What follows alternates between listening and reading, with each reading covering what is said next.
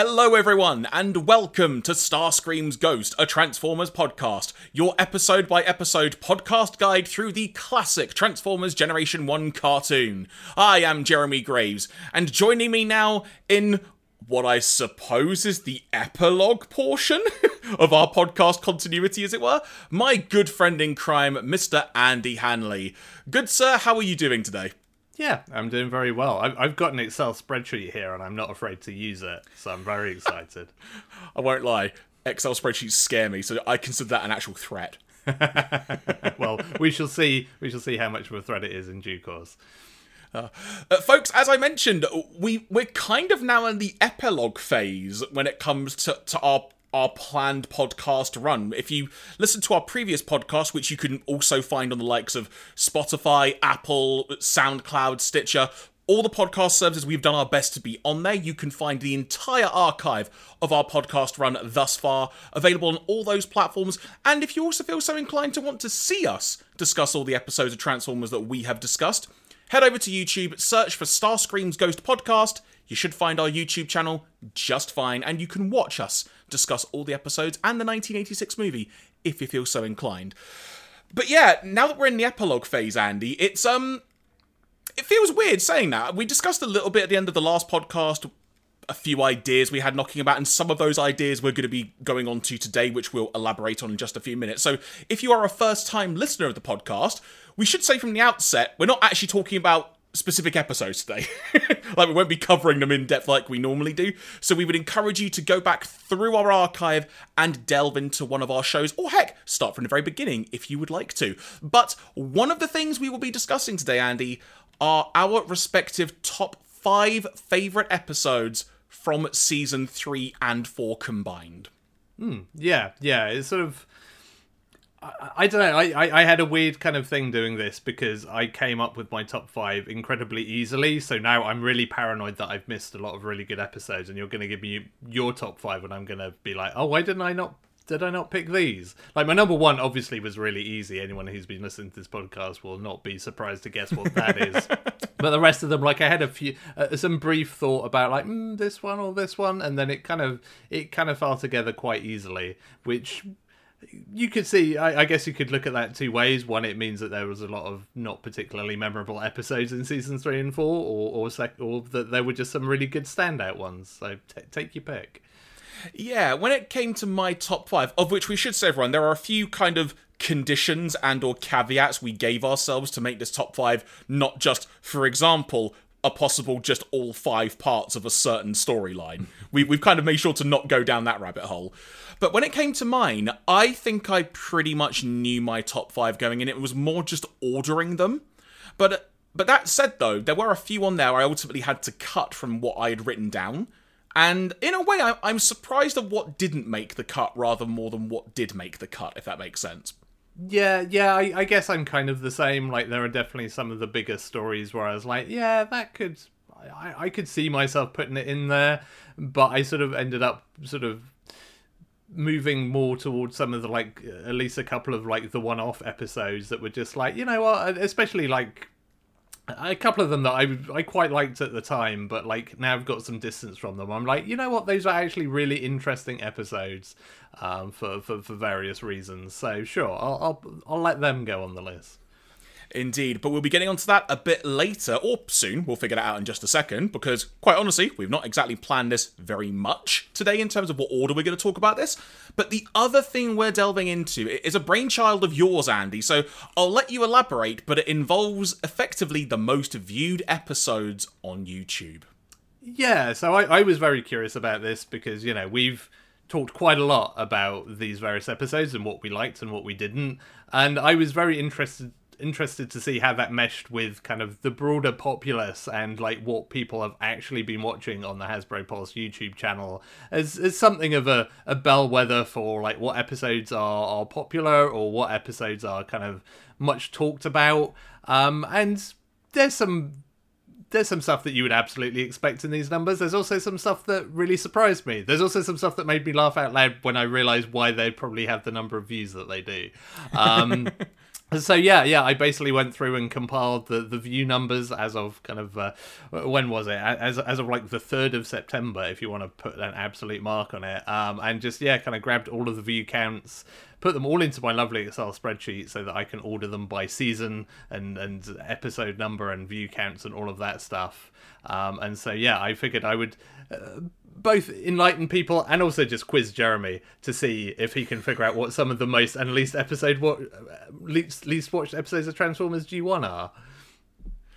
Well, I'll tell you what, with that in mind then, because it has also just occurred to me, that's encompassing all of the episodes on Hasbro Pulse. Yeah. So, from a continuity point of view, for our discussion, why don't we begin on talking about our top 5 episodes? Yeah, I think that makes sense to me. And then we can show everybody how wrong we are when we show what everyone else has watched in season 3 and 4. Exactly. And I will also just note, just for, I guess, just to keep up with my regular introductions and whatnot, when it comes to all of the episodes that we have discussed in the archives of our podcast, we watched all the episodes on the Hasbro Pulse YouTube channel, which is the channel that Andy referenced a few moments ago, simply because it's a 100% legitimate way to be able to watch the episodes. So that's the reason we watched them on there, because why wouldn't you, quite frankly? And also worth noting as well, in terms of a long-term audio archive solution, we do have a Patreon page up, which is at patreon.com/starscreamsghost. We're not charging anything to get any additional content. It is literally just a source to have a long-term audio archive solution. So if you utilize Patreon and you would like to download each of the episodes of the podcast on there, you can do that accordingly as well. So Andy, I will let you choose. Would you like to first of all go from... Would you like to go ascending or descending? And would you like to go first or second when it comes to naming your first episode in the list, whichever order we're doing it in? Well, let's go from the bottom up, because that's the classic countdown. So let's start at number 5. I'll let you go first, Jeremy, because I continue to be scared that I picked all the wrong episodes, quite frankly.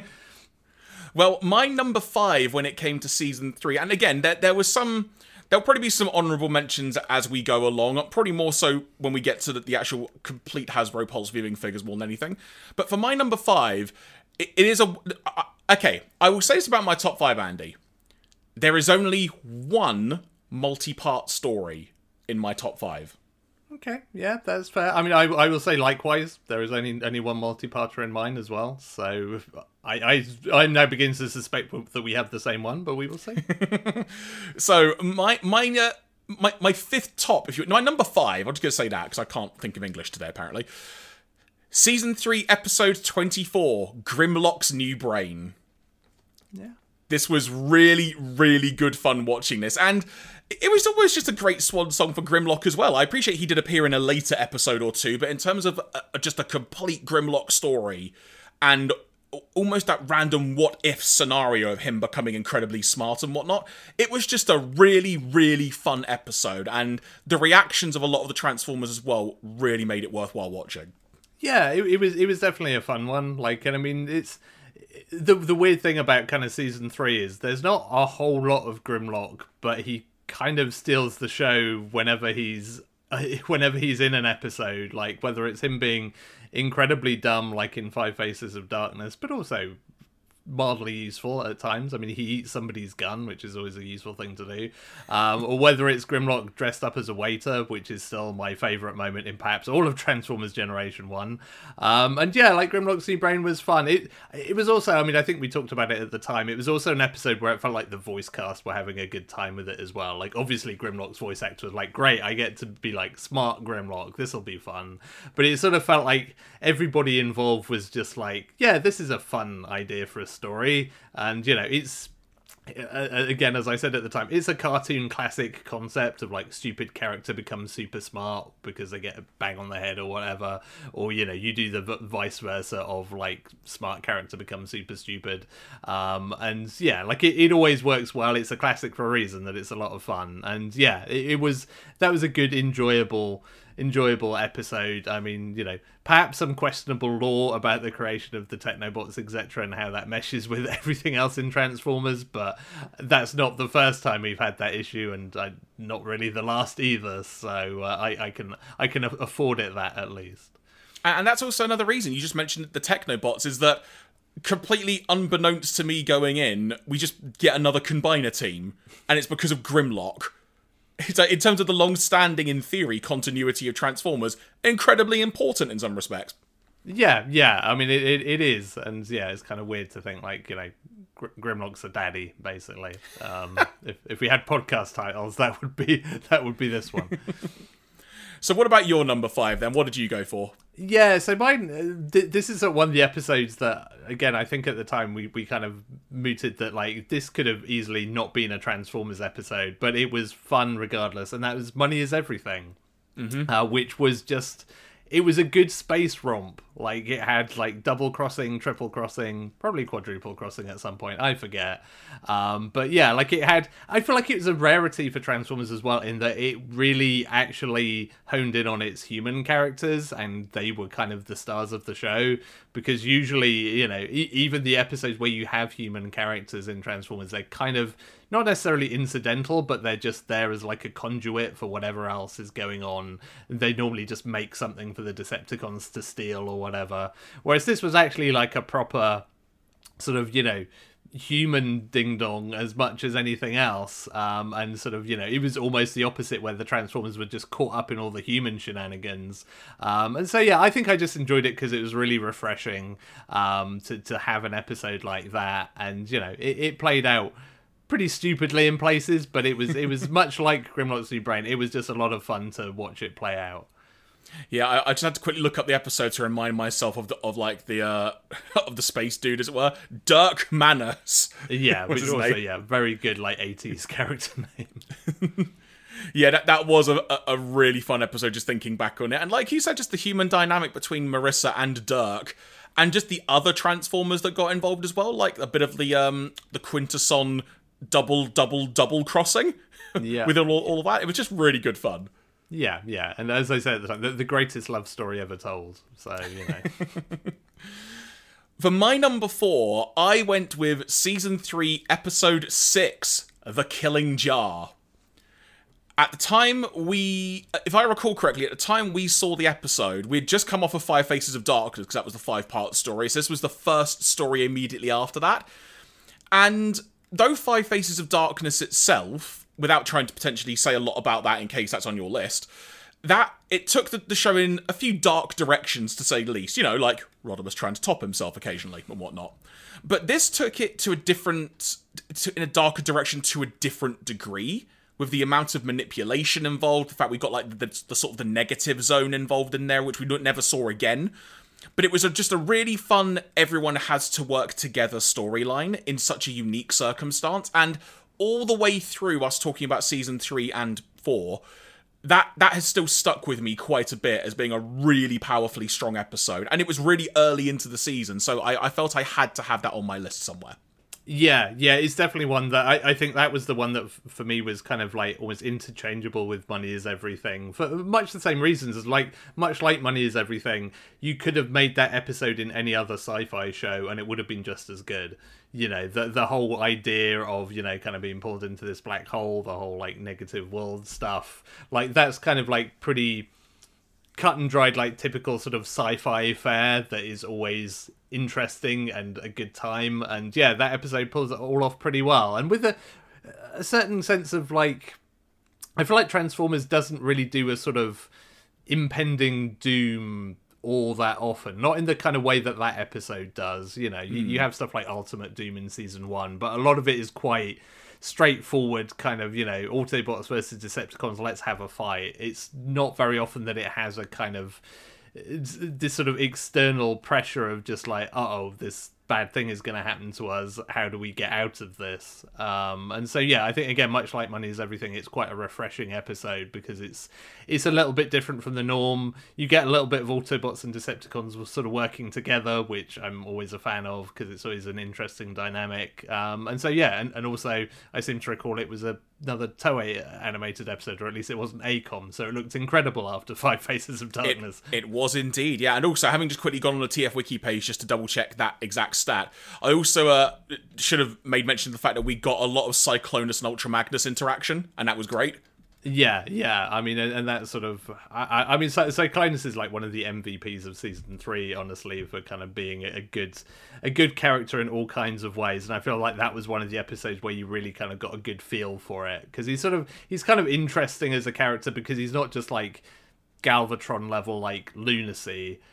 He's sort of a far more kind of, and he's also not like a kind of Starscream's clone of like, you know, being kind of simpering, you know, two-faced or anything like that. He's pretty straightforward, cut and dried. He is almost a Decepticon Ultra Magnus, like weirdly, because he does stuff by the book. He's super serious all of the time, and you know, he kind of has his value set, and that's kind of it.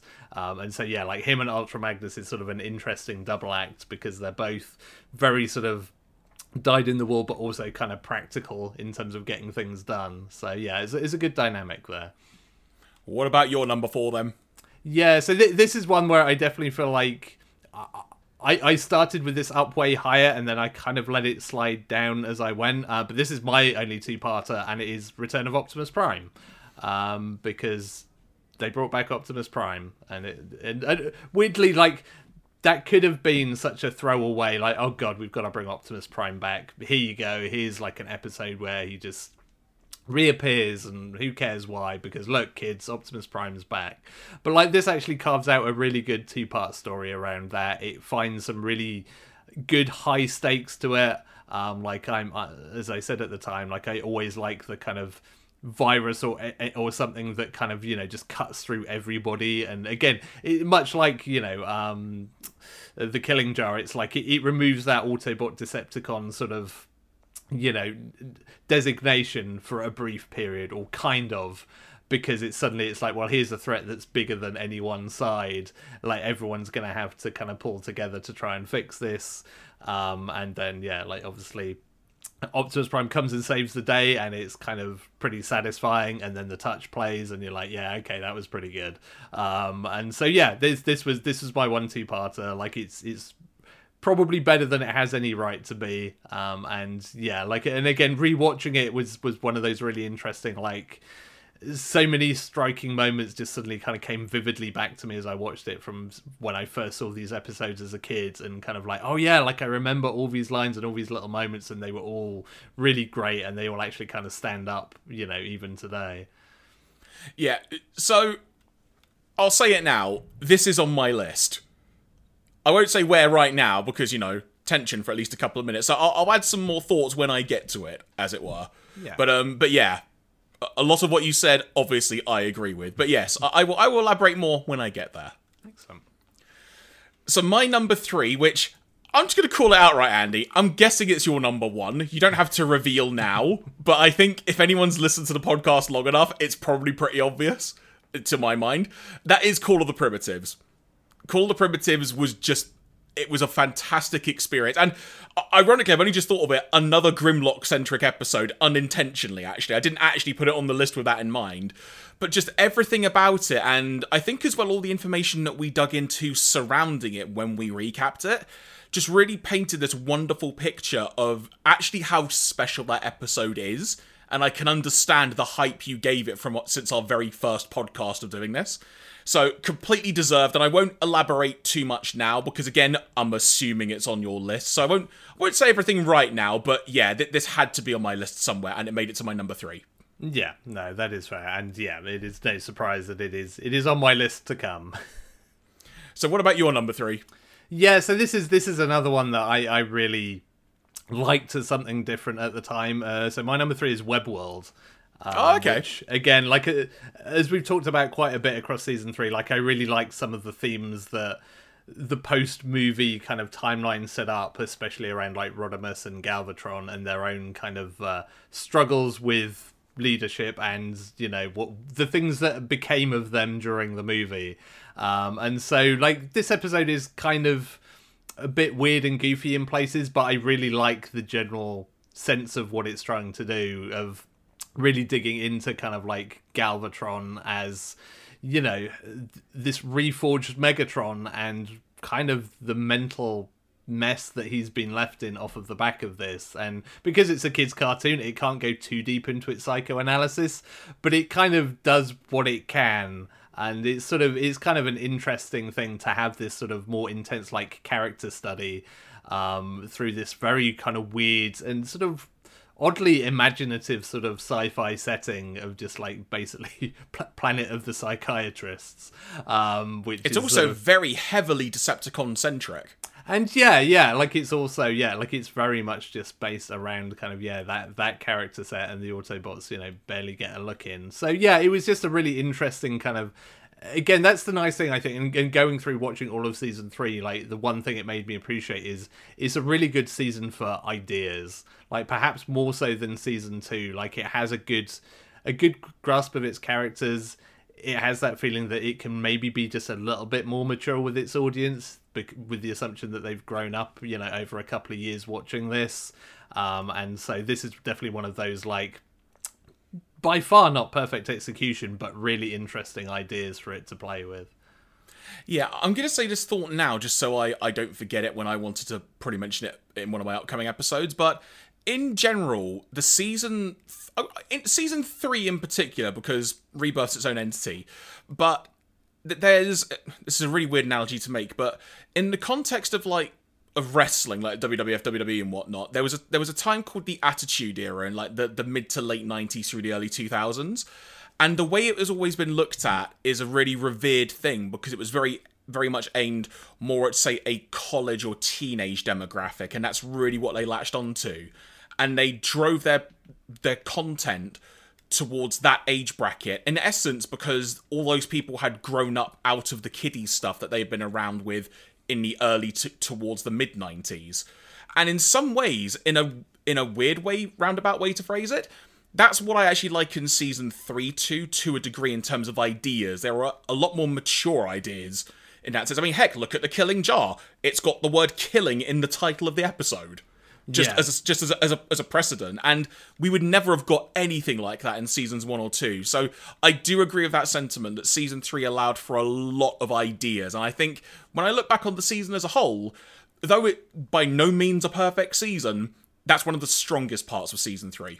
Yeah, and I think it's the irony that often gets kind of missed with this stuff, and like I think that the WWE comparison kind of sits in the same framework that yes, you can bring in an older audience by doing this kind of stuff, but also like kids are not as naive and innocent as you think, and if you give them that kind of content, like it's always one of the fascinating things, from professional life, etc. Like, you look at anime, and the anime aimed at sort of a younger audience, like we'll still talk about death and will still show more blood and trauma because like kids still know about this stuff. They're not completely blind to it, and you can still craft stories around that, and it's it will still resonate with them, and I think that's very much kind of in both your example and Transformers. Like you can build an audience with that kind of stuff, and actually like there is a decent subset of kids that will absolutely lap that up, because if you treat kids like they're a bit more grown up, like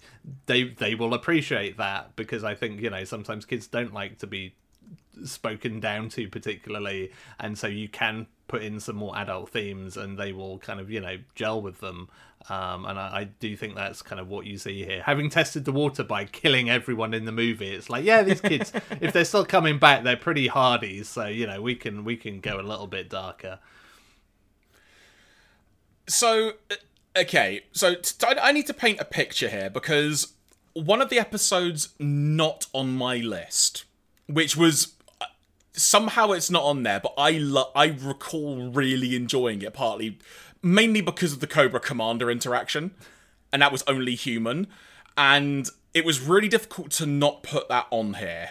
But there was just a point where it's like, where would I put it? And at the time, Andy, it was gonna be number 1 or 2, because I had that much fun with it. But then it was also partly me just thinking my nostalgia for watching Action Force and G.I. Joe and not knowing there was a G.I. Joe crossover. So in the end, I kind of thought, right, no, Only Humans gotta get bumped. It was really good fun. It's a very G.I. Joe-centric story, but these episodes had to be on my list. And next up, to sort of go back to one that you've already talked about now, my number 2, if I've got my numbering right, tell me if I'm wrong, But it is the two-parter of Return of Optimus Prime. Yeah. Because it was just really good fun. But in hindsight, because we've had some time since we recorded that podcast and we could sort of digest it a bit more, looking back on it, yeah, the touch was in there. Yeah, Optimus Prime came back.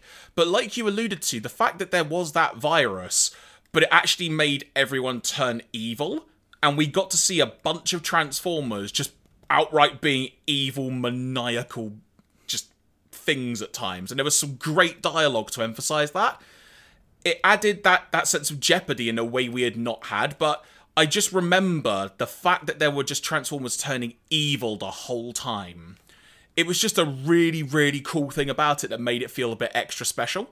And the fact as well, it all started from humans. In some ways, it was like, yeah, that would be a very human thing to do. Yeah.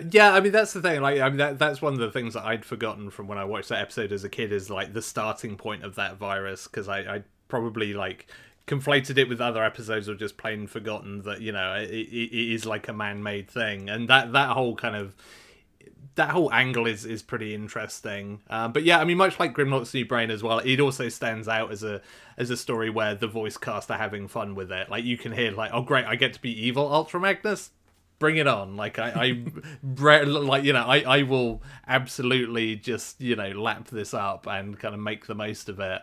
And so yeah, like I think all of that is really good fun as well. So yeah, like it has a lot of entertainment value as a result. And also, because it was that culmination of Prime is finally back, like for real this time. It was just a great payoff to season 3. It was almost, looking back on it, again, there was some proper dross in season 3 that we discussed, but like we've just said, there were some great ideas in there, and this 2-part story was the payoff for going through all of it. In a way, it felt like you were rewarded for just bearing with everything that was thrown at you, whether you liked it or not, and that was a really like nice sense of achievement on like achievement unlock on the Xbox and whatnot type thing. It's like you got that gamer score and such, and it actually felt worth watching with all of that in mind. Yeah, it's a good piece of closure for the season, like for sure. Like it's a really strong kind of a strong way to end that, and again, especially when you compare sort of. I mean, season 2 in particular doesn't really so much end with anything definitive, but season 3 at least feels like it has to draw a line under some things, and yeah, like there probably isn't really any better way of doing it than the way that it pulls off. So, if I'm going to guess this correctly, Andy, I'm going to assume your number 2 is my number 1, as it were. I'm guessing. Weird as that may sound. So, what is your number 2 ranked episode? Because if our brains are aligned like I think they may be, but I could be about to be proved completely wrong, we might be about to be discussing the same thing. So what's your number 2? Yeah, so my number 2 is the other Return of Optimus Prime, Dark Awakening. Which is my number 1. Yeah, which is a really, like that. This is an episode that I'm sure I didn't see as a kid, and perhaps it's for the best. I don't know.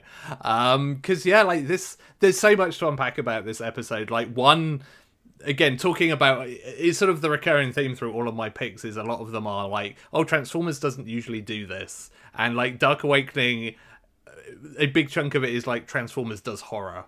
And Transformers does not really do horror ever because, again, it's big robots bashing, 7 bars out of each other and pew-pew lasers. And, like, the opening chunk of this episode is really effectively like storyboarded and blocked out to be a good bit of horror. I mean, poor Daniel, like poor Daniel, like as if he wasn't having seen him. And again, it's a really interesting through line, perhaps kind of accentuated by the way we've watched like the movie into season 3 all quite close together, because my memories of Daniel like sobbing over the corpse of Optimus Prime were still pretty fresh when we see him like being, the corpse of Optimus Prime reanimated, like looming over him, and it's like kids having a bad time. I can see why he stole that space shuttle now. He's just like gone off the rails. But yeah, like all of that opening is really good. Again, it plays with some of the really interesting themes of the season around Rodimus / Hot Rod, of just like, Guy can't wait to get the Matrix out of him and give it back to Prime. He's like, yeah, just please, please by all means, which is doubly interesting because, there's the clear kind of from the get-go, it's like, something's not right here. Like, even other characters are kind of like a little bit like, Optimus Prime's back, this is great, but this is also a bit weird. Whereas Rodimus Prime is basically like, I don't care, take the Matrix, I'm going to be Hot Rod again, this will be great. And so that theme, this is a really good, strong episode for that. And where kind of, again, I think it's the weird thing about the episode order on Hasbro Pulse, because this is almost like the conclusion to Rodimus / Hot Rod's story of like coming to terms with what he needs to be. Whereas kind of, we get this and then we get a whole bunch of stuff like Burden Hardest to Bear and stuff, which is, kind of should really be like a prior exploration of that. But, that's a really interesting angle that really comes to the fore in this episode. And yeah, just like, again, like really good kind of Peter Cullen performance as Optimus Prime, getting to do something a little bit different. Like, it's not just... It's a very different Prime to the one we're used to, who's just like super confident, transform and roll out Optimus Prime. This is a guy who's like, kill me now, basically. But, even outside of that, is really kind of trying to get to grips with like what's become of him and what's becoming of him, which is kind of an interesting angle. And then, yeah, like, I mean, how's that for a closing shot as well? Like, smashed up Optimus Prime flying into the sun. Just to complete the childhood trauma. And like, don't worry, he's back tomorrow, kids, which he wasn't for us. We had to wait for that. But yeah, one of those episodes, I mean, almost even more so than the movie, it's an episode that you look at and be like, how did you get this commission? Like, how did Hasbro look at this and be like, yeah, this sounds great. Like, you're going to bring back the reanimated corpse of our favourite toy and then kill him again? Yeah. Do you remember how many complaints we got? Yeah, well, and that's the other thing that's fascinating. Said Hasbro, obviously. Yeah, because, you think back into, the whole thing around, the death of Optimus Prime and the whole kind of, fallout of that they would choose that anybody would choose to write this story and submit it and say, I've got this idea. But then somebody would be like, yeah, sure, bring it on. Let's do this. It's crazy. Like, it almost feels like you're watching like a secret deleted episode that was never supposed to be like made public, but you kind of got to see it and it's like, oh wow, like look what they did with Optimus Prime in this one. But yeah, it's a really, really great, like, it's a really great episode of Transformers that, as somebody who massively loves the movie and who as a kid was like, this is so cool, they're killing everybody, like, this was very much up my alley. Yeah, and from how we watched it as well, it's the fact that neither of us were aware of this. So I think the shock value is probably adding a lot to the fact it is my number one of season 3, because honestly, Return of Optimus Prime and Dark Awakening, ask me on a different day, I might flip them around, quite frankly, but it was the shock value, it was how mature, which is what I was talking about when it came to the Killing Jar and whatnot, that this story was. Just how, like you said, how did this get commissioned? And just the darkness of the storyline involved, the manipulation, the literal manipulation of it and everything. It was just one of those stories where I didn't know it existed, and it was an animation quality at times because it was ACOM. Oh my god, my number one episode is an ACOM episode. Oh well, I won't dwell on that. But just the story and everything surrounding it, I couldn't not have this as my number 1/number 2, depending on what day of the week you told me. Not just because Optimus Prime was involved either. It was just literally because of the story, and quite frankly, like we've kind of said in various ways, Andy's, but just the gall and the balls to do an episode like this in a kid's cartoon is quite special. Yeah, for sure. And I think it goes back to what we were saying about how, you can treat kids with a little more maturity than they often are. Like, you can present this stuff to kids and maybe they'll have some nightmares. It's fine. All kids have nightmares. But yeah, like, I think it actually uses Daniel quite effectively as kind of a cipher for some of that as well, to just be kind of like, hey, yeah, this was scary, right? But, Daniel's okay. Everyone's okay. It'll be fine. So yeah, like, and again, this season is interesting because it does that a whole bunch of times, but this is by far like the deepest and darkest it goes. And yeah, like this is the moment that really makes me appreciate that they didn't look at what happened with the movie and be like, no, we've got to go back to like season 2 light and airy, you know, Kremzik 2, we can do this kind of stuff and we can keep going with it, which again is sort of part of that interesting debate and the stuff we've tried to dig into about the response to the film and like, was it a failure? Like, clearly on some narrative level there was a feeling that no, this actually resonated with people and resonated with kids, and we can follow down this path a bit. And I find that kind of interesting as an angle. But yeah, really good episode. So your number one, I think we might all know what it's going to be, but is it, Andy? Yeah, my number one is Call of the Primitives. It remains like this outside of like the movie. This is the one episode that I have rewatched a multitude of times over the years. This is like one of those. It's sort of partly like a comfort food. It's like one of those like, I'm feeling ill and I'm curled up on the sofa and I don't really want to watch anything like that's going to require too much of my attention. I know Call of the Primitives is on YouTube, I shall watch that. And you know, so it's definitely like a sort of comfort food for me because it's an episode that I liked since I was a kid. But also it's definitely one of those interesting to sort of revisit as you get older, because I think this and the movie were kind of reasons that I became an anime fan. Because the animation quality is incredibly good. Like, you know, there are cuts of animation in this episode that are probably better than some of the animation in the film. And, like, it's kind of, like, off the chain. And weirdly, it's sort of the weird thing that I guess especially your kid brain does, where I sort of imagine that Transformers always look like this every episode. And then going back and rewatching it now, it's like, oh, no, this was very much an outlier, where like the robots look shiny and that. But no, like it's a beautiful looking episode, and it just has a pretty smart storyline. You know, again, that sort of continuity of like, look at what the film did well, of like, what if we made basically Unicron 2, but kind of more potent in some ways and far more kind of direct in its assault on Transformers. And then even stuff like the whole Primitives idea of like, well, what if we can kind of bundle together all the animal Transformers from both sides and make them like some kind of special, you know, designation. They are the Primitives. And it's like, yeah, that's, I think as a kid, I didn't even really join the dots on that of just like, oh, it's all the animal based ones. Right. Okay. I get it. And so, yeah, that's kind of an interesting angle. Like, it has the typical Transformers problem where it doesn't really end the episode very well. It feels a bit anticlimactic. Like, you know, Grimlock literally just hits the rewind button and it's like, oh, well, that's everything fixed, which is kind of, you know, a bit weak sauce. And I think even as a kid, like, I got to the end, it's like, oh, was that it? But well, the rest of it was really awesome, so I guess that's fine. But yeah, like, this is very much, it's a really good episode, but it's also like, it means a lot to me personally. Is just like, no, this is probably why I have, you know, I might have grown up differently had I not had this episode on VHS, because I wouldn't have been sat nerding out about anime and really good animation. And this was one of the things that taught me what good animation looks like, because especially, you know, a lot of 80s kids cartoons are kind of mass produced and knocked out really quickly. It's pretty unusual to get something with this level of craft in any show.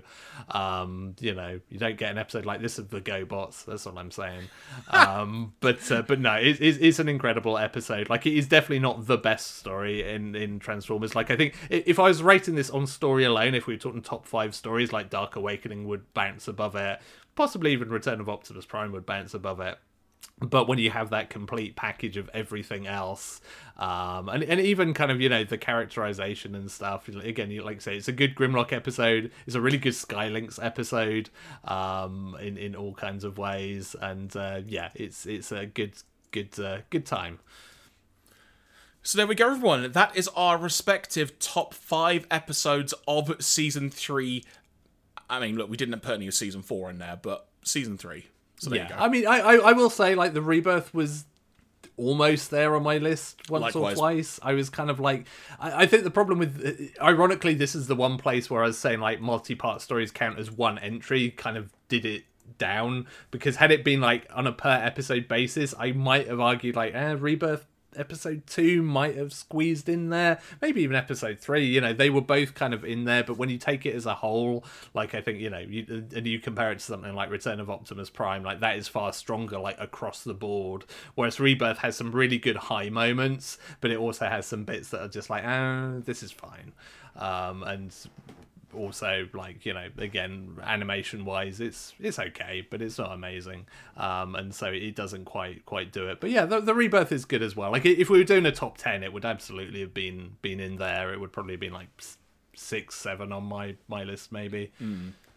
Yeah, which is kind of funny because I think for the previous ones we actually did top 5, didn't we, as well? Top 10, sorry. Yeah, we did a top 10 for season 1 and 2 just because there were so many episodes. And yeah, like, I mean, ironically, because we had this discussion like offline to go behind the curtain, and we're like, top 10's going to be a bit much for just like season 3 and the Rebirth. But actually, one of the interesting things of doing this is like, I could have filled out a top 10, and there wouldn't have been. I thought if we'd made it a top 10, I would have been like, I picked this because I had to. This is number 10. But actually, I think I could have picked 10 stories and been like, no, I can tell you why I liked all of these. Just fine. So yeah, maybe we underestimated. Actually, season 3 is pretty good. So there we go. From there, I think, yeah, you know what, actually, I want to add one more point, because you were mentioning about having Call the Primitives in the movie, and that really got you into animation. There is like a whole, I can relate to that sort of in a different way, not just specifically those two, but there were loads of just other American cartoons that had like really kick-ass intros, for example. Like, one that springs to mind, which I was trying to do a quick search, and I can't remember off the top of my head if it is, but like the intro to Thundercats is utterly phenomenal. That animation quality. I want to say I'm sure it's a Japanese production, but I tried to do a very cursory Google and couldn't find out for sure.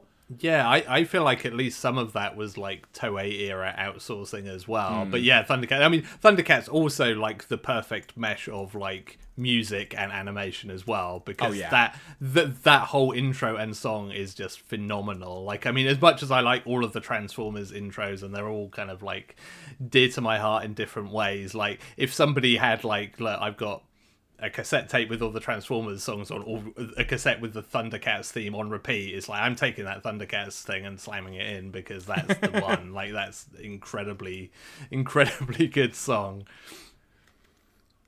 I'm just doing a quick search now just to see.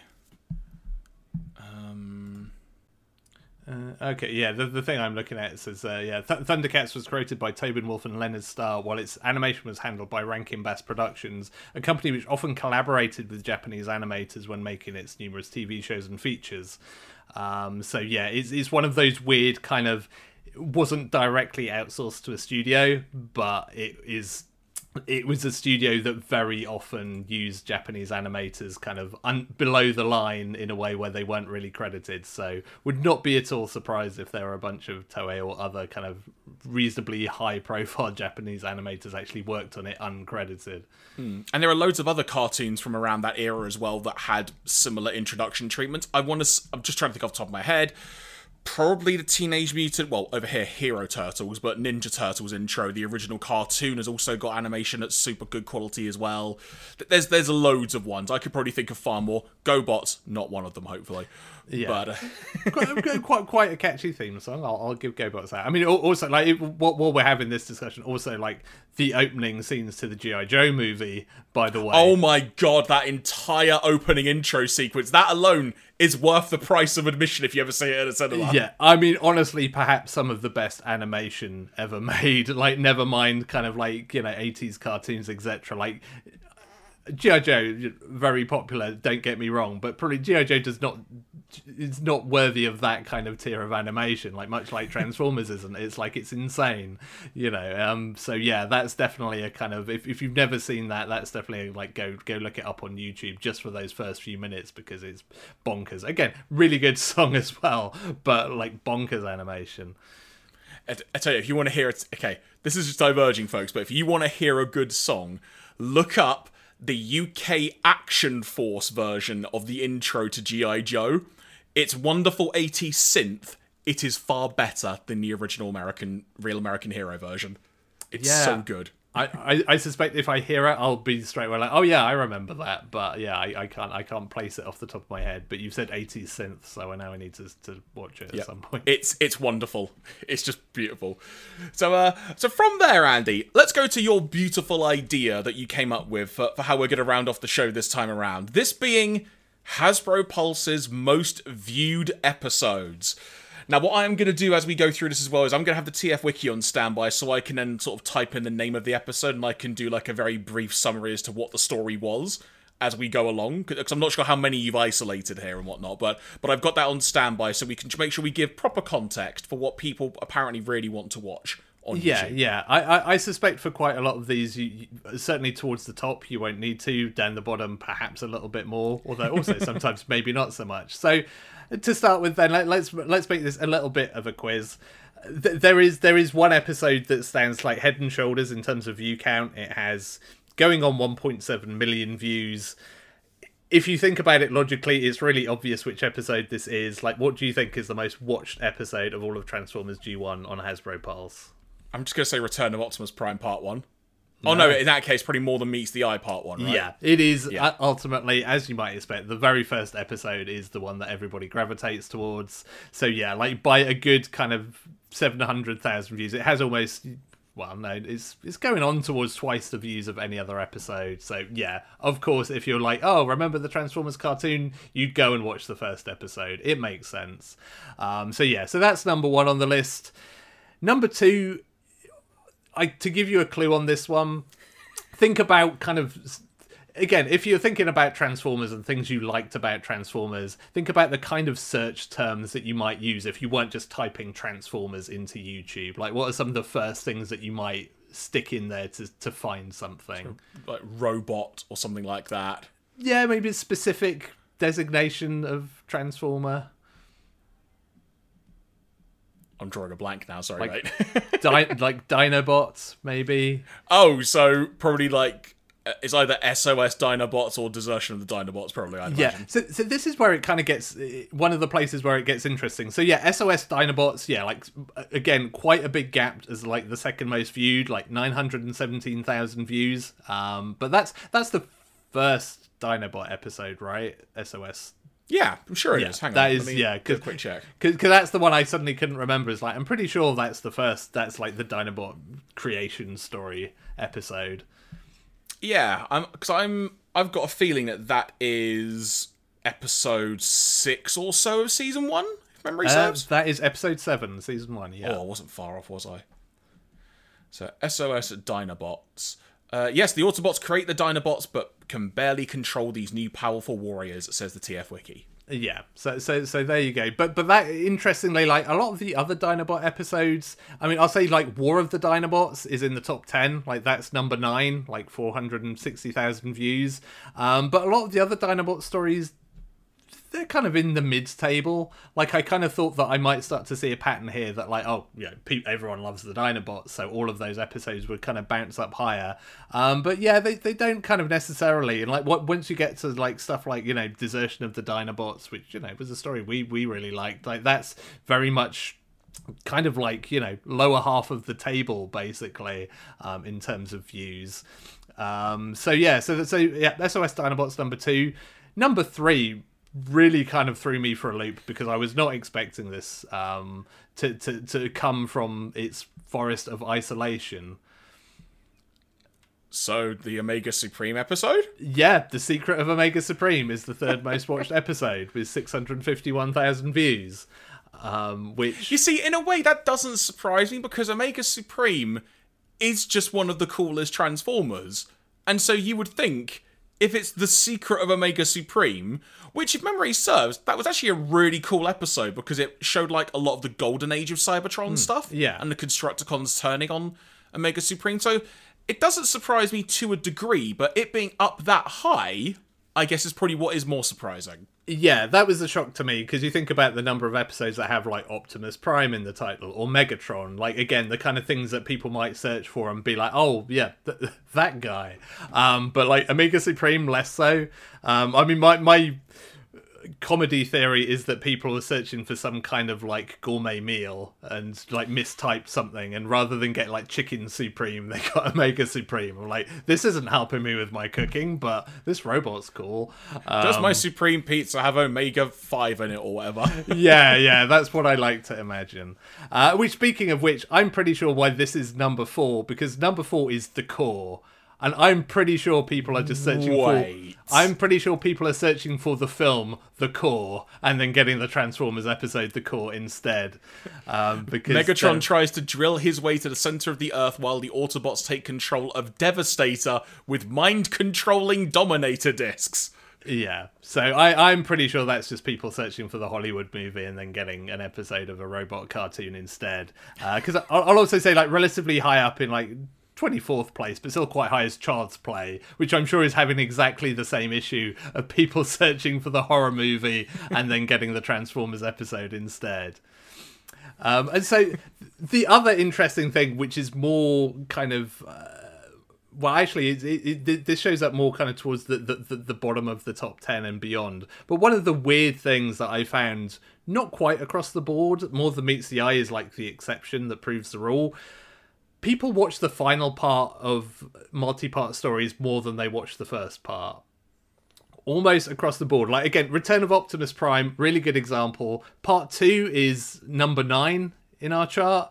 Part 1 is down in 13th place. And you see that with, like, pretty much every multi-part story where people have just skipped to the end. They just watch the final part of it every time. In a weird way, I mean, with the exception of something like a Five Faces of Darkness, which is like a 5-parter, but in a way that doesn't surprise me, because especially with cartoons of that ilk, it might just be people go on to part 1 and try and skim forward to see, like, when does Optimus Prime appear? And then they go, oh, not till the end, I may as well just watch part 2. And then you get a recap of what's already happened anyway. So you kind of get the complete story within an episode in many sense. Yeah, I think I'm just a traditionalist. Like, how dare you just watch part 2 of something? Like, what's wrong with you? I mean, say, Five Faces of Darkness is another interesting one because part 1 is, like, number 30, and then the rest of it is way down. So people watch part 1 of that and be like, no, that's fine. I'm good. So maybe because it's 5 parts, I don't know. But yeah, so other stuff, number 7 in the top. Well, so let's go through this because, like, yeah, the core is number 4. More Than Meets the Eye part 2 and 3 are number 5 and number 6 respectively. Call of the Primitives is number 7. Like, that is lucky number 7. The highest ranking season 3 episode. So yeah, like I'm vindicated. Then we have War of the Dinobots in number 8. Then Return of Optimus Prime. Interestingly, like, squeezing in at number 10 is Microbots, which that was another big surprise to me. That I was not expecting that to be right up there. Oh, Drunk Megatron. Yeah, and I mean, again, yeah, you think about it, it's like, again, that's kind of an interesting, like, yeah, maybe that's just like renowned, and so people are constantly like linking to it and being like, hey, check out this time Megatron got blitzed. Yeah. Just to read the quick story synopsis from the TF Wiki, Perceptor, Brawn, and Bumblebee must shrink themselves to go inside Megatron and retrieve an artifact, the heart of Cybertron, that gives him enormous power. Yeah, which was never mentioned again after that episode.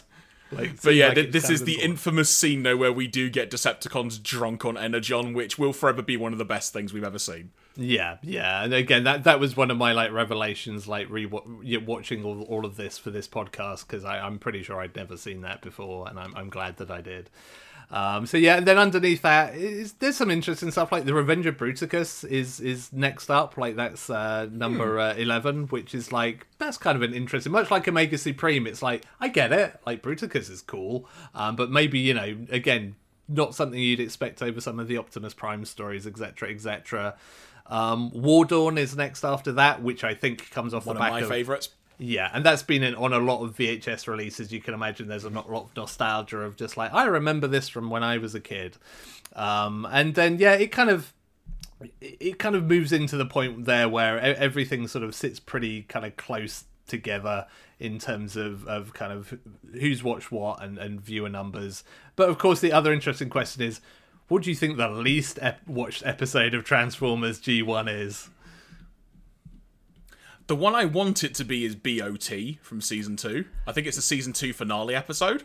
So I've got bad news for you. That's right, pretty much slap bang in the middle. That's like number 40 on the list. I burst out laughing because I was going through like grabbing these numbers in like actual running order, the order they're in Hasbro Pulse. I burst out laughing when I got to Surprise Party because it was a lot lower than everything else, and I'm like, good, absolutely deserved. Like that episode was dumb as a box of frogs. But that actually ended up not being the least watched episode. Not by much, admittedly. The least watched episode with creeping towards 69,000 views is Only Human. Really? So the G.I. Joe crossover episode is the least viewed episode on Hasbro Pulse? Yeah, which probably, I think that's very much a marketing issue, that they should probably talk about that episode a bit. They should probably have just put in brackets at the end of that video, this is the one that has G.I. Joe stuff in it, because then it would probably have been way higher up than that.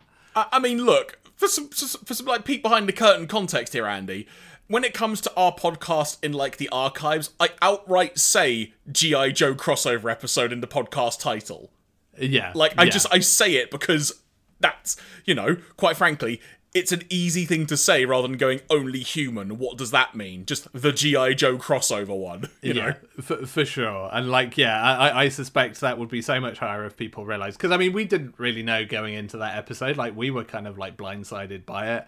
And, like you're more of a G.I. Joe guy than me. So, like, I thought you might have been more aware of that. So, yeah, they've definitely buried the lead there.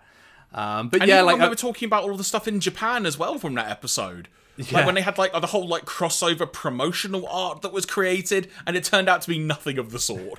Yeah, of course. But yeah, I mean, a lot of the bottom stuff, honestly, like season 3 in general has a big dip in kind of views. So pretty much everything towards the bottom of that list is season 3. Like again, Money Is Everything, which was in my top 5. That's like way down there. Big Broadcast of 2006. That's way down there. And yeah, like it's just a kind of a smorgasbord of various kind of season 3 episodes. The lowest ranking non-season 3 episode is the God Gambit from season 2, which is another one that was pretty good. I seem to recall. It was. I can imagine it might be pretty because people think it's gonna be very religious. yeah, quite possibly. God Gambit was a good episode though. That was when Astro Train became God for an episode? Yeah, that was one that I really liked because, well, actually, maybe also why it ranked slowly because it kind of gets quite political. Like it's a pretty thinly veiled cipher for like American politics, which is why it's kind of great when you're a grown up. Yeah, so here we go. The Decepticons scheme to conquer a race of primitive humanoids by exploiting their religious beliefs, as the TF Wiki says. Yeah, so maybe a little controversial. But yeah. It also does feature Cosmos. It does feature Cosmos, yeah, and that time when Cosmos was everyone's favourite Autobot. But yeah, I mean that's kind of really it. Like, unless you have any kind of specific episodes you're curious about of like how did that move? I mean, there are some interesting ones that you'd think would be way higher just from like reputation. I mean, our titular episode, like Starscream's Ghost. I was actually gonna say like. That is like 34th on the list, like 205,000 views. Like that one I thought would maybe have more. I mean, more people watched Atlantis Arise than Starscream's Ghost. That's probably because people were searching for Aquaman or the Little Mermaid or something. Yeah, I don't know. Quite possibly. Like there are also like a couple of episodes here where I've seen quite a lot of chatter about like storyboards going on sale recently, and I wonder whether that's like kind of boosts numbers somewhat. But yeah, I thought like Starscream's Ghost would do better. You think things like the Rebirth, like that's way down in the sort of. Again, that's like part 3 is the most watched there, but that's like number 41 in our charts. And yeah, and it's like, some of the Dinobot stories, stuff like Dinobot Island. Like, I mean, we had a good time with that one. That's kind of way down in like 57th place. Megatron's Master Plan, like that's really low. That's like 70 and almost as many people watch The Girl Who Loved Power Glide as Megatron's Master Plan. Which, I mean, again, as we've discussed in this podcast, like Girl Who Loved Power Glide, really good episode as it turns out. But, again, you'd assume people would glom on to the Megatron angle more than that. So, yeah, I don't know. I guess Cliff Notes version, people on YouTube are weird, and there's maybe not as much logic as I expected. Because I thought I'd see some really clear patterns of like everything Optimus Prime towards the top, everything Megatron towards the top, everything Dinobots towards the top. But no, it actually doesn't work that way. Like it's sort of, I don't know, there must be some episodes that people had a real fondness for that people are looking up that is causing some of those to bounce up. Because, like, More Than Meets the Eye, of course, that's near the top. But, yeah, The Secret of Omega Supreme, kind of weird for that to be there. Like, Microbots, very strange. So, yeah, but part of me thinks, and this is stemming from like our respective professional lives here as well, like we've handled YouTube channels before and like sort of had to like fine tune things and figure out like the presentation of it and how things are labeled or the images that there are. When you just scroll through Hasbro Pulse's YouTube channel, not just to be a detriment to them, because quite frankly, all the episodes are on there, so you can't knock them. But when you look at some of just clearly the default thumbnail that's come up when they've uploaded the episode, some of the images you're like, why the heck's that the thumbnail? It's like Dark Awakening. You could imagine if there was a shot of Optimus Prime in the thumbnail for the Dark Awakening episode, those numbers would probably be not maybe tremendously higher, but at least a decent amount higher. Yeah, oh yeah, I mean, so yeah, if you had like Optimus Prime's smashed up face there, people would be like, what the heck is this? Yep. It's like, I can't remember whether it's that episode of Starscream's Ghost, it's just some like random thumbnail of Octane, and it's like, it's not even the character that the episode title is about. So yeah, you're absolutely right, like in terms of the algorithm, yeah, like the thumbnail choices are usually suboptimal for these, and that probably certainly doesn't help. And yeah, like maybe I should have looked at what the thumbnail for the Secret of Omega Supreme is, because maybe... you know what? Give me a second, I'll have a look. Hang on. Maybe it's something really exciting. Maybe that's just like a picture of Optimus Prime, like, I don't know, giving Megatron 2 fingers or something, and everyone's like, oh, I need to watch this.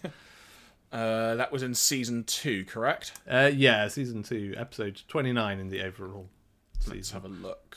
So it is a picture of Optimus Prime looking up. Yeah, so that's probably, the fact that it's a picture of Optimus Prime is probably helpful to it in the algorithm, because people will see that and be like, oh, Optimus Prime, I know that guy. Whereas the thumbnail for Child's Play, just to give a comparison, it's the boy in the episode whose name escapes me holding a really tiny Starscream in his hand. I mean, that sounds good, but maybe not for a thumbnail. But yeah, it's just looking at the thumbnails, actually, some of them are quite random. Some of them are pretty good. It's like, there's a moment where Megatron's like picking up Starscream like he's going to throw him. It's like, yeah. And that was Hoist Goes Hollywood, that episode. It's like, nothing to do with the actual thumbnail or the title, but you probably go, oh, interesting. Yeah. Oh, they say, again, that was way down towards like the bottom echelons. That was like number 81 of our 98 episodes. So, neither Hoist nor Megatron throwing Starscream kind of registered with people. So, yeah. I'll tell you what, out of interest, pick another episode at random and let's go through a couple of thumbnails for like descriptions and just see if we can analyse this a little bit more, because it's mildly interesting. Okay, well, again, it was another one of your favourites that didn't perform very well, like the Killing Jar. Let's see what that looks like. It's a season 3 Killing Jar. It's Marissa Fairborn behind some purple bars in jail, just looking a bit just. I mean, that sounds like that needs like a proper like YouTube like video title that's just like all caps, like, I met this guy and now I'm in jail! ! ! ! ! ! ! ! But maybe that's what they need to start doing with this. It's just like The Secret of Omega Supreme. It's like, I remembered my past and now I'm in a forest or something. But pick another one at random then. Yeah, well, let's go up towards the top. Let's tackle Microbots and see if that has some kind of thumbnail that explains why the heck that is in the top 10. Right, it's a season 2 Microbots. It is a picture of Optimus Prime looking very anime while holding a gun. Okay, I mean, that might well be part of the explanation then, because yeah, like, I feel like there's at least something building here that whenever anything is a picture of Optimus Prime, it's maybe doing better. So, was Microbots a Toei episode because it looks very good, the thumbnail in terms of quality. It's season 2, yeah, season 2 episode 11. So it looks, for want of a better way of phrasing it, it looks incredibly modern for the time. Like, when you look at it now, you think, oh, that looks recent as a thumbnail image. Yeah, that makes sense. I mean, also also Atlantis Arise has both Soundwave and Starscream on the thumbnail. Okay, yeah. I mean, that's a pretty solid way of getting some views. So yeah, I mean, one of the interesting things to kind of break it down season by season, I was really surprised and disappointed that like the Ultimate Doom is like season 1's like lowest performing story. I mean, part 1 is done okay, but like parts 2 and 3 are both pretty low. So I thought like as one of my favorite stories, I kind of thought that might do a bit better.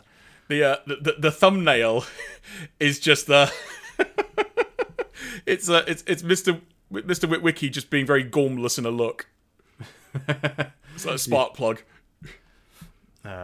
Yeah, that maybe doesn't help. Oh, well, there we go. So, yeah, very fascinating, though. And, like, it's obviously us doing a little bit of spitballing when it comes to, like, perhaps some of the optimization needed, which is the word I was trying to think of a few minutes ago when it came to the thumbnails. But overall, it is genuinely fascinating just to know what are the top ones and what are a bit further down the list. It's genuinely quite interesting. Yeah, and it's also, like, you know, I'm not sure how long these episodes have been up now, but, like, kind of the median, like, view count is kind of around the 170,000 mark, so it's like, you know, why aren't you all listening to our podcast? Is what I'm asking. We could probably find out, actually. Hang on, let me do a quick search on their channel. So, More Than Meets the Eye Part 1, I haven't got an exact upload date, but it says 1 year ago. Okay, so yeah, I mean that's, you know, I mean the 1.7 million views in a year. That's pretty good going. Yeah, I wonder if I can. And Return of Optimus Prime Part 2 was 11 months ago, apparently. So I'm guessing they probably just gradually filter them out. Yeah, probably. When I mean, hang on, there might be some more background audio if I do this, but bear with me. I'll see if I can just quickly. 28th of August 2021 is when More Than Meets the Eye Part 1 went up. Right. Okay. So yeah. So basically, almost exactly a year. A year to the day, give or take. So it's not kind of like a YouTube. About a year ago. It's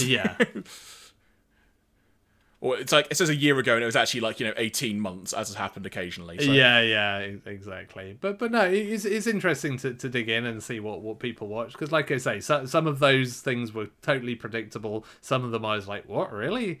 And so yeah, it's always fascinating to try and figure out what the heck people are thinking in terms of the episodes they watch sometimes.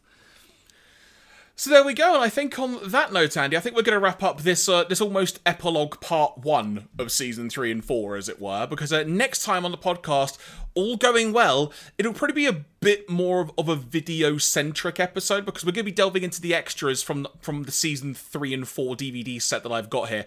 There is a quiz involved, so at the very least, that will be made available in audio-only form, but like I say, probably going to be more of a video feature type episode than anything, and we'll see what other facts and things we can get from that. I think there are some interviews on there as well. In fact, actually, I'll tell you exactly what's on there, Andy, as I pick up the DVD that's next to me. So according to the back of the box, it says there is an interactive quiz, Auto Assembly 2004 footage, interviews with Lee Sullivan, Andrew Wildman, and Simon Furman, a fan art gallery, character profiles, Easter egg, just one, I guess. There's DVD-ROM content, scripts, desktops, and print and cut out kids' masks. Yeah, I'm still somewhat insistent that we should print and cut out the masks for the next episode, but that might be too much for us, I guess. We'll see how our production values go, I guess. Is one way to put it. I'm not sure. Like unless it's Megatron, it's not going to look great on my black and white printer. So. So before we conclude, good sir, any other additional thoughts you'd like to convey today? No, I don't think so. Like it's been a fun little wrap up, and it's been interesting to see that we're mostly in agreement in kind of some of the best episodes of season 3 and 4. So yeah, it's been a fun little epilogue. Indeed, and for those of you listening and or watching this, if you think we've criminally missed out like a particular episode from our respective top 5s, you can let us know on social media. You can find us on Twitter and Instagram under the name Starscreams Pod. And as mentioned, if you have enjoyed this episode of the podcast and would like to hear us talk about the episodes more in depth, head into the archives of our podcast. We have literally talked about every single G1 episode in depth, and the movie as well if you want to hear us discuss that as well. All of that available in the archives on the likes of Apple, Spotify and such right now. And also, if you did enjoy the podcast and you're a first-time listener, thank you for giving our epilogue a chance. We really appreciate it. And also tell a friend if you enjoyed it, because we'd love more people to discover the podcast and get to know what we think of Transformers, be that a good thing or a bad thing, some people might say. As mentioned, next time it will be more of a video-themed centric episode, but the quiz will at least be made available in audio-only form for those of you who just like to indulge in the audio version. And after that, Andy, we may hopefully have decided what we're going to do after that, because I know we were musing about maybe doing some of the first few episodes of the Headmasters. All going well by the next podcast, we should have that a bit more ironed out, shouldn't we? Yeah, we still need to figure that out, and we'll see what comes next. So, on that note, from myself, Jeremy Graves, from him, Mr. Andy Hanley, you've been listening to Starscream's Ghost, a Transformers podcast. Until next time, take care and speak to you soon. Bye, everyone.